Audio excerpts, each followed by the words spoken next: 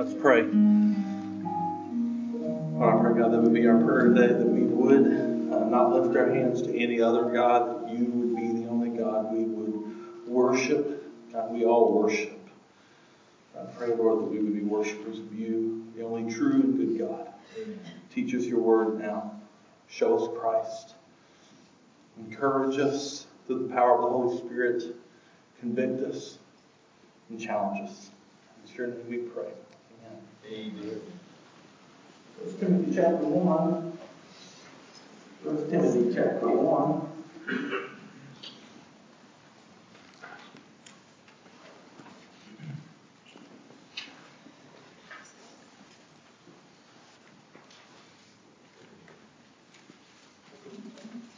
Are y'all awake today?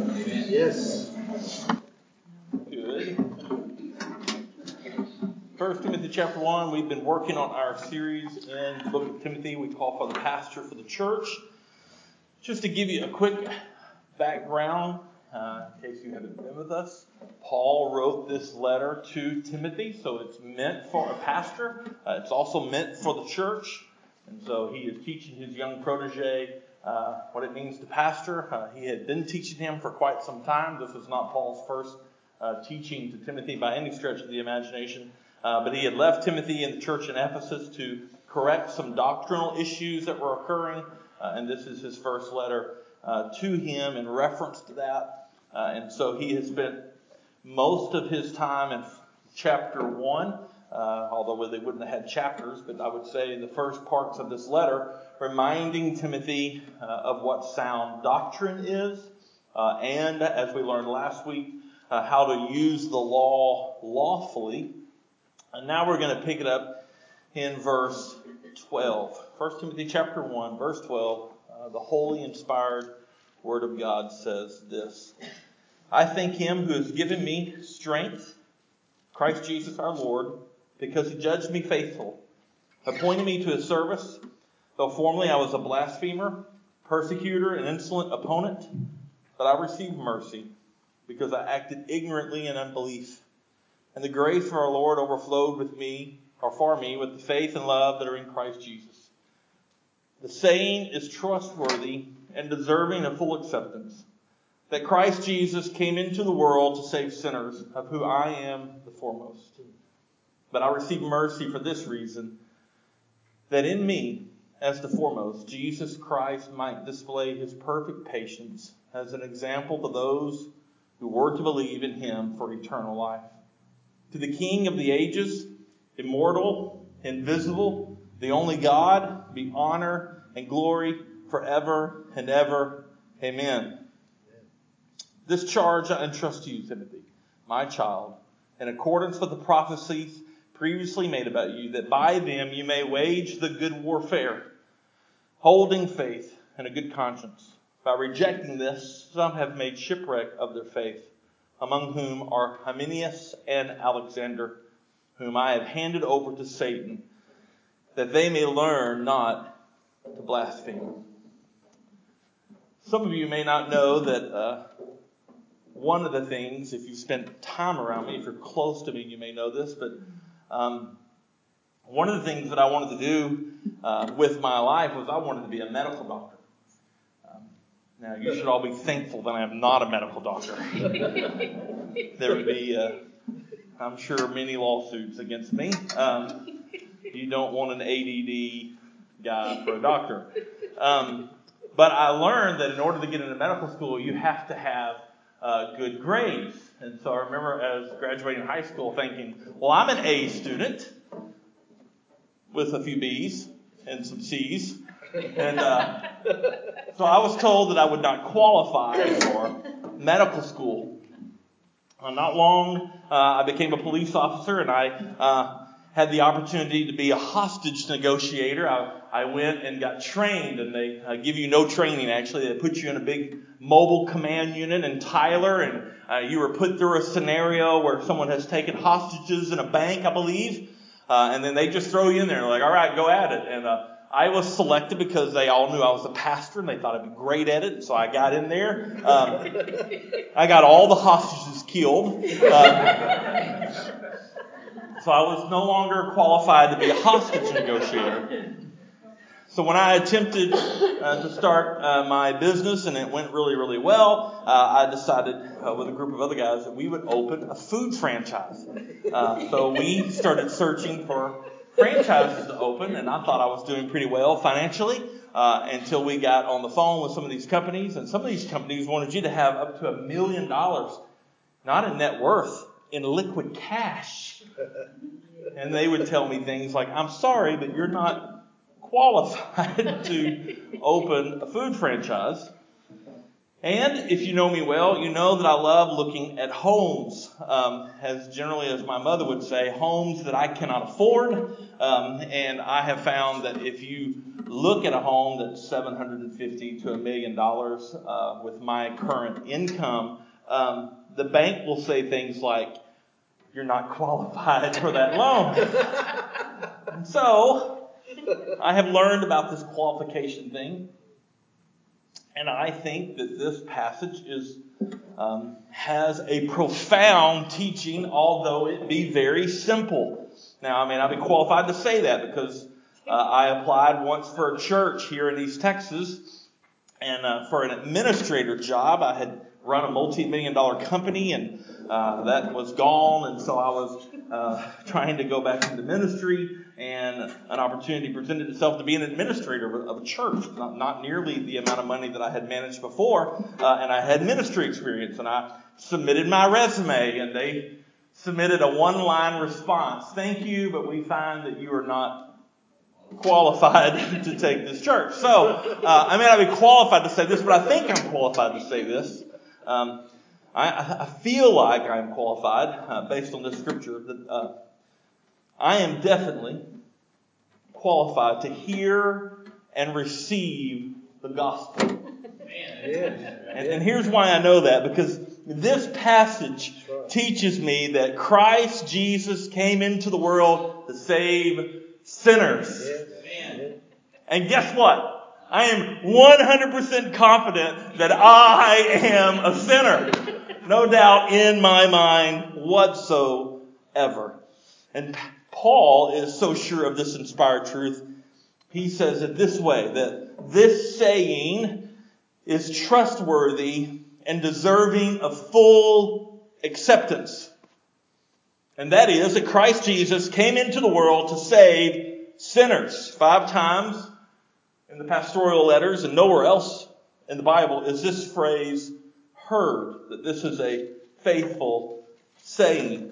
Now, some theologians believe that this points to an established saying or an established creed that had already begun to exist in the church, and believers would have known this phrase. They would have maybe even regularly recited it when they gathered. Or some argue that Paul is making this statement as a type of confession of faith, as the beginning of some kind of creed. But whatever the case, Paul is clearly emphasizing this truth while simultaneously reminding Timothy of this foundational, sound, doctrinal truth, which would help him to combat the false teaching occurring by some in the church in Ephesus. This statement, this statement of truth says 2 things. Number 1, we are sinners, depraved human beings who have committed, as R.C. Sproul would say so well, cosmic treason against the God of the universe. We are depraved people. We are. Went to Vegas once and saw it on full display. But there are no more sinful in Vegas than they are in Longview, Texas. We are depraved human beings.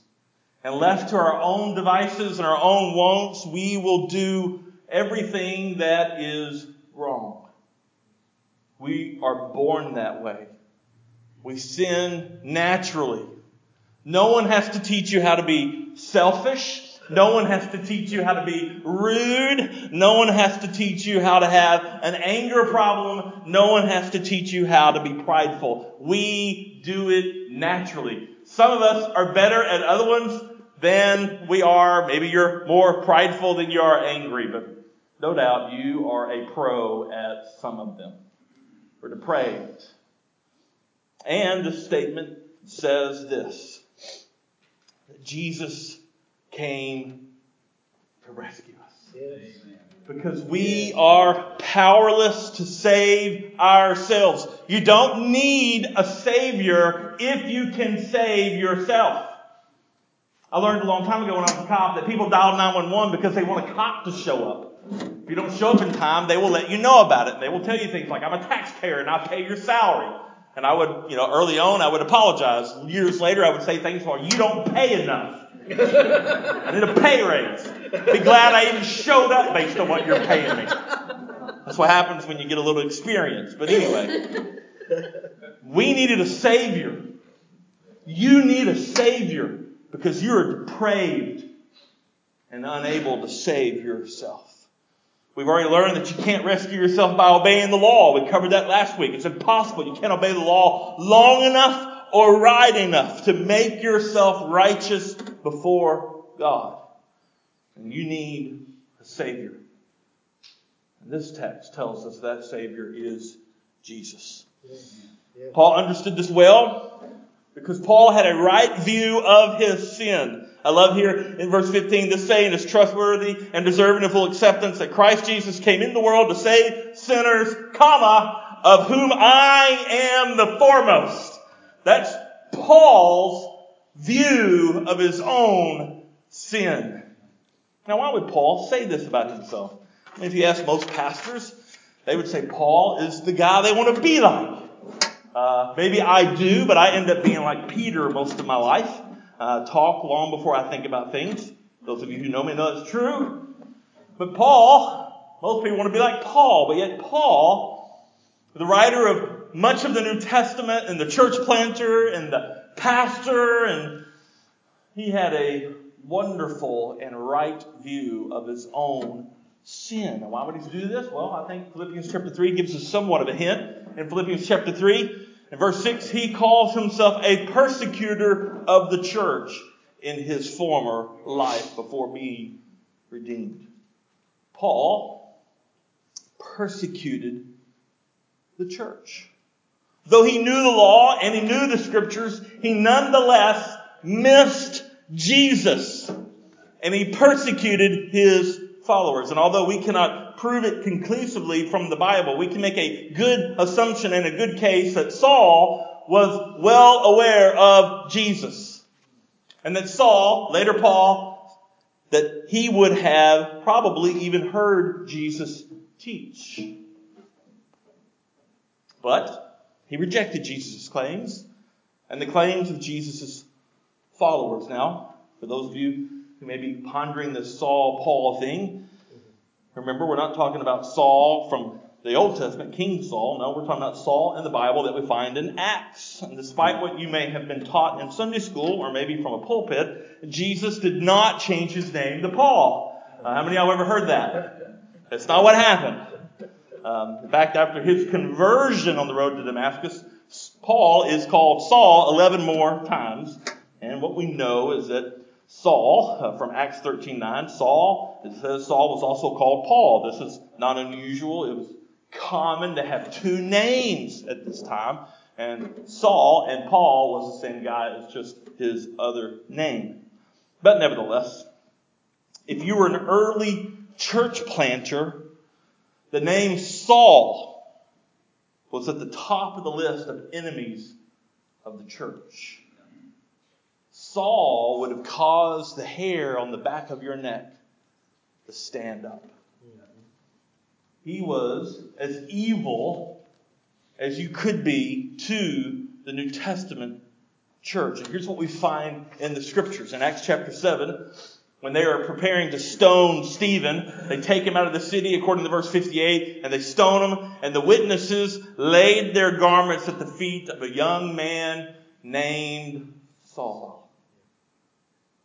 Stephen, the first martyr of the New Testament church, stoned with the full approval of Saul. In Acts chapter 8, it says this, and Saul approved of Stephen's execution. And there arose on that day a great persecution against the church in Jerusalem. And they were all scattered throughout the regions of Judea, Samaria, except the apostles. Devout men buried Stephen and made great lamentation over him. But Saul was ravaging the church. And entering house to house, he dragged off men and women and committed them to prison. I don't think we sanitize the scriptures so much, or we've grown up church, we don't really hear what's happening here. Saul is ravaging the church. The church is new. And Saul is doing everything he can with great zeal to snuff out this thing called the Way, which was what they called Christianity at that time. And he did it by entering house after house.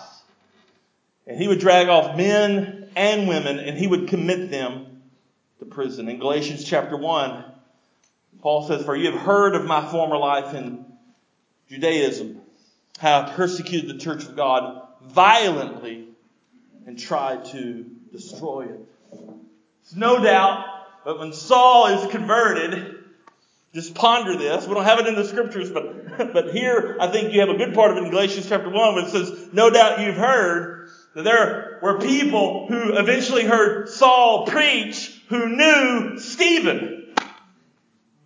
Just ponder that for a moment. They knew Stephen. He preached. He was stoned to death. And Saul was the guy who approved it. And so when people said Saul's coming to town, I can assure you there was a little bit of a church disturbance. Okay, but Saul's different now. Yeah, well, y'all let me know how that works out. I'm going to go back this way because Saul had a reputation. And even here in chapter 1, Paul describes himself as a blasphemer, a persecutor, and an insolent opponent. Saul was evil, ravaging the church of God. But what happened to him? Well, in Acts 9, the verse that good Baptists don't like to see, this Acts chapter 9, because it goes against everything we were ever taught in evangelism. Like, nothing goes according to the evangelist type way here in Acts 9. But Saul, verse 1, still breathing threats and murder against the disciples of the Lord, went to the high priest and asked him for letters to the synagogues at Damascus so that if he found any belonging to the Way, men or women, he might bring them bound to Jerusalem. And as he went on his way, he approached Damascus, and suddenly a light from heaven shone around him, and falling to the ground, he heard a voice saying to him, "Saul, Saul, why are you persecuting me?" And he said, "Who are you, Lord?" And he said, "I am Jesus, whom you are persecuting. But rise and enter the city, and you will be told what you are to do." Just like that, Saul's converted. Isn't this an interesting conversion experience that there's no invitation? What? No invitation. There's no worship leader playing "Just As I Am." There's none of that. No church service. No one standing down up front. Jesus doesn't say, "Take the man's hands next to you and pray this prayer after me." No sinner's prayer prayed. No, Jesus himself confronts Paul, the sinner, and he rescues and redeems him and sets him on a new path. That's what happens in Acts chapter 9. And Paul's obedience to Jesus' instructions and his subsequent actions that follow shows his conversion was real. That's true. And that is why Paul said what he did in verse 12. "I thank him who has given me strength, Christ Jesus our Lord, because he judged me faithful, appointing me to his service." Now listen, Paul wasn't saying that he judged him faithful because of something Paul had done. No. Jesus judged him faithful because of what Jesus had done on the cross. Amen. Jesus called, and Jesus converted, and Jesus appointed him to his service as an apostle, a church planter, a pastor, and an evangelist. Amen. The work of salvation is of the Lord. Yes. And we see that clearly here in this passage. Amen. If you ask yourself why we don't have invitations here like you may have grown up, Acts 9. Jesus gets who he's going to get. That messed up some theology. It's okay. I'm available. Corner Bakery, Starbucks. You buy. And why do we know this? We know this because of what we see here in 1 Timothy. That Jesus came for sinners. Right. Jesus came for sinners. Now, Paul was, according to Paul, the worst. Well, maybe. Is Paul simply stating how he views his own sin? Or was he actually the worst? I mean, King David might have something to say about that. King David might say, well, I did sleep with Bathsheba and murder her husband. He might say something about that. Would the Apostle Peter might argue a bit with Paul? Probably not, because Paul had to put him in his place before. But Peter might say, yeah, well, I denied Christ to his face. So is Paul saying that he actually is the worst? Or does Paul just view himself as that? There's theologians on both sides of that aisle. What about you? Where do you put your sin in? We compare a lot, don't we? At least I'm not as simple as that. I mean, I'm a sinner, but geez, that Paul guy, woo! That would be a wrong view of your sin. Amen. Because your sin is cosmic treason against a holy and righteous God. Now Paul shifts from using his sinful life as an example of those who will believe. And he says this in verse 16. But I received mercy for this reason, that in me, as the foremost, Jesus Christ might display his perfect patience as an example to those who were to believe in him for eternal life. So Paul's saying here, look, Jesus saved me. Amen. And if he can demonstrate his patience by not snuffing me out while I'm actually killing and imprisoning his followers, but instead he chooses to save me, then listen, Jesus can save you too. Amen. We need a right view of our sin. And we are undeserving of God rescuing us. But God sent his Son, Jesus, to save sinners. And if you're here today, redeemed by Jesus, then I can assure you, if your view of your sinful life is right, that you can say with Paul, that if Jesus can save me, he can save anybody. Amen. Here's what I know about me, that if you knew everything about me, you would not want me to be your pastor anymore. Some of you are like, well, I didn't want you to be our pastor before I knew anything about it. But here's what I know about you. If I knew everything about you, I humanly probably would not want you to be a member anymore. Am I right? Aren't you glad Jesus came to rescue sinners? Amen. Aren't you glad that he came to rescue the sick? Because only the sick need a physician. I didn't have to go to medical school to know that. Sick people need a doctor. Amen. Not righteous people. That's right. And I'm not righteous. Amen. That's good news. And look at what happens when sinners who have been redeemed have a right view of their sin. When they see their sin for what it is. When they see who they are against the holy, righteous God, creator and sustainer of the universe. When they see that, when they get that right, and then they're like, and you came for me? You came for me? And you rescued me? What happens? I'll tell you what happens. It happens in verse 17. Paul worships. Amen. Verse 17, Paul says, to the King of Kings, the King of the ages, immortal, invisible, the only God, be honor and glory forever and ever. Amen.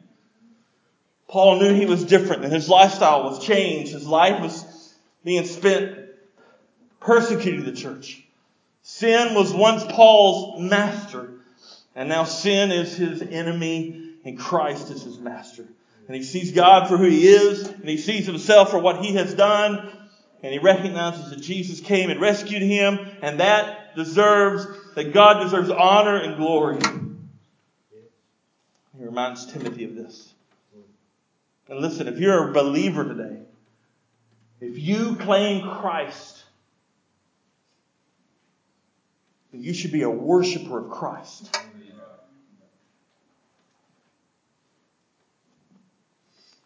And Paul tells Timothy, be careful.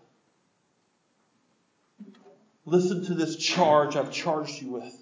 This charge of keeping sound doctrine, using the law lawfully.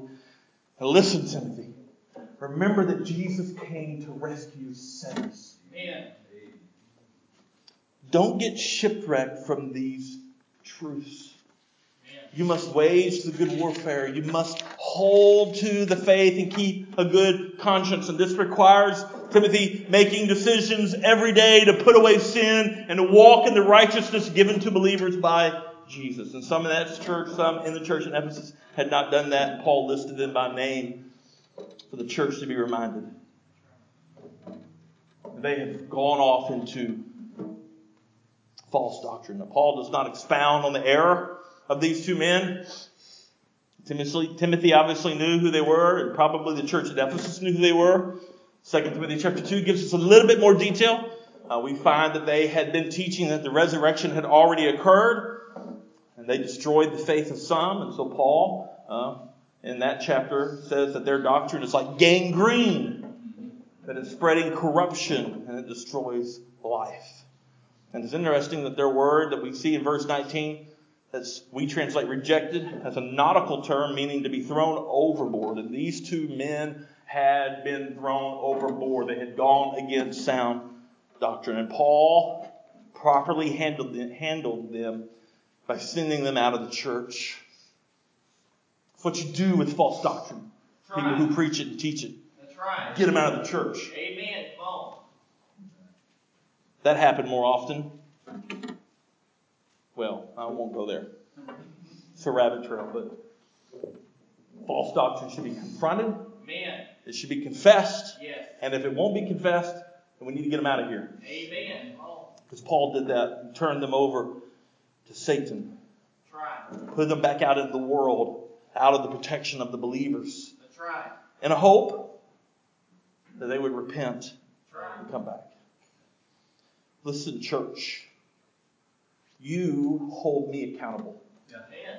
You hold our elders accountable. The elders hold each other accountable. And we must be careful with our doctrine to hold to what Scripture teaches. That's right. And one of these doctrines is that Jesus came to save sinners. Amen. Because there's no other way to be rescued. That's right. And once rescued, redeemed people worship the one who saved them.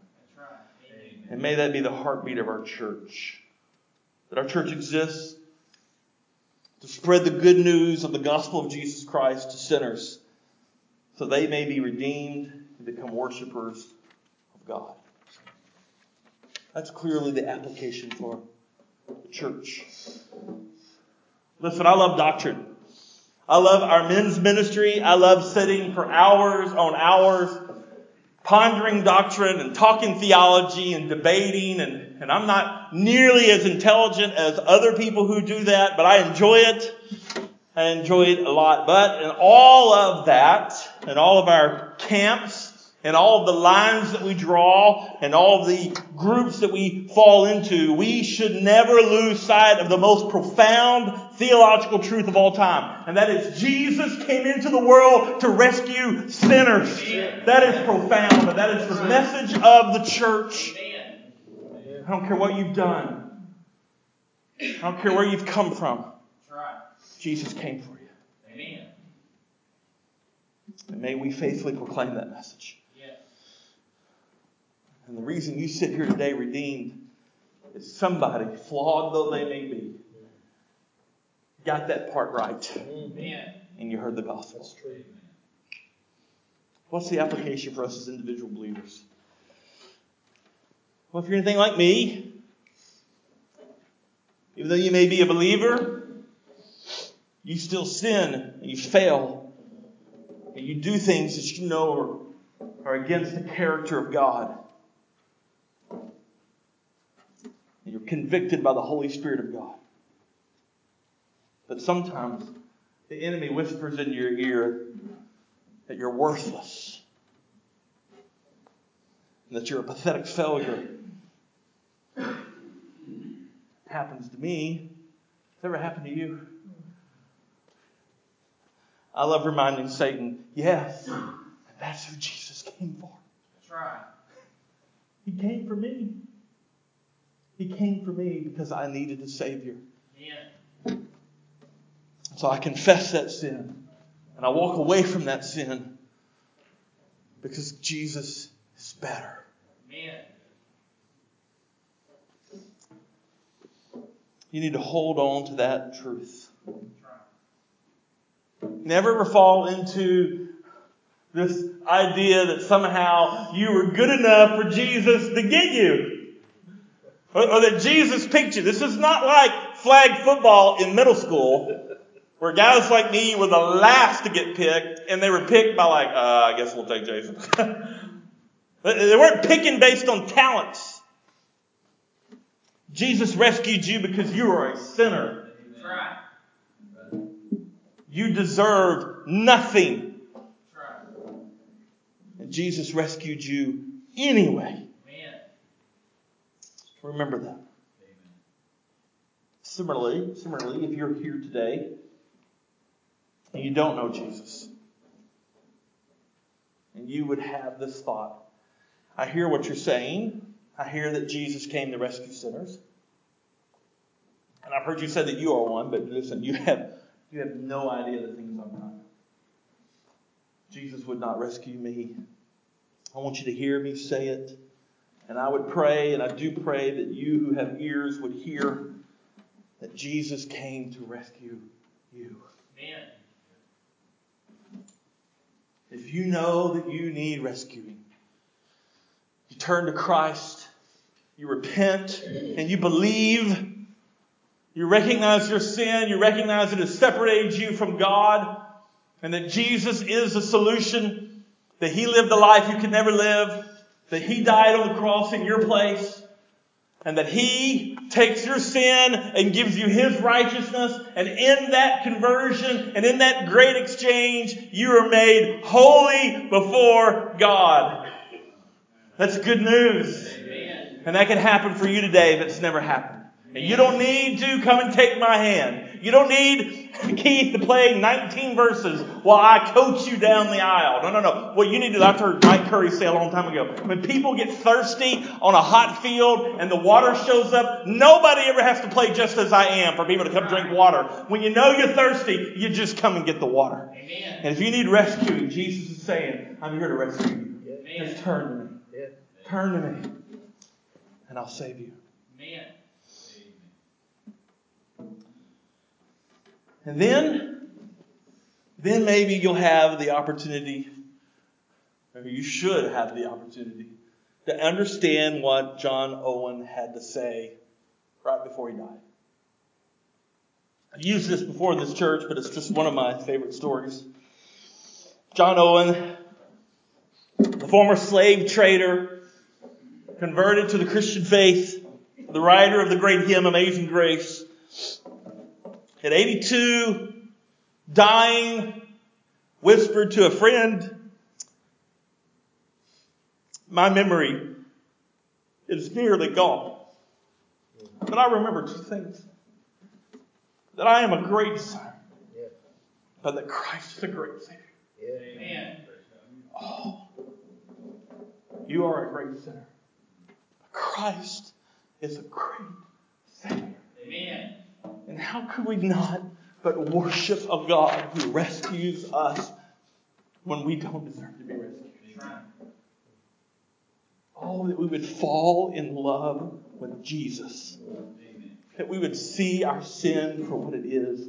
And we would see Jesus as the great Savior. Amen.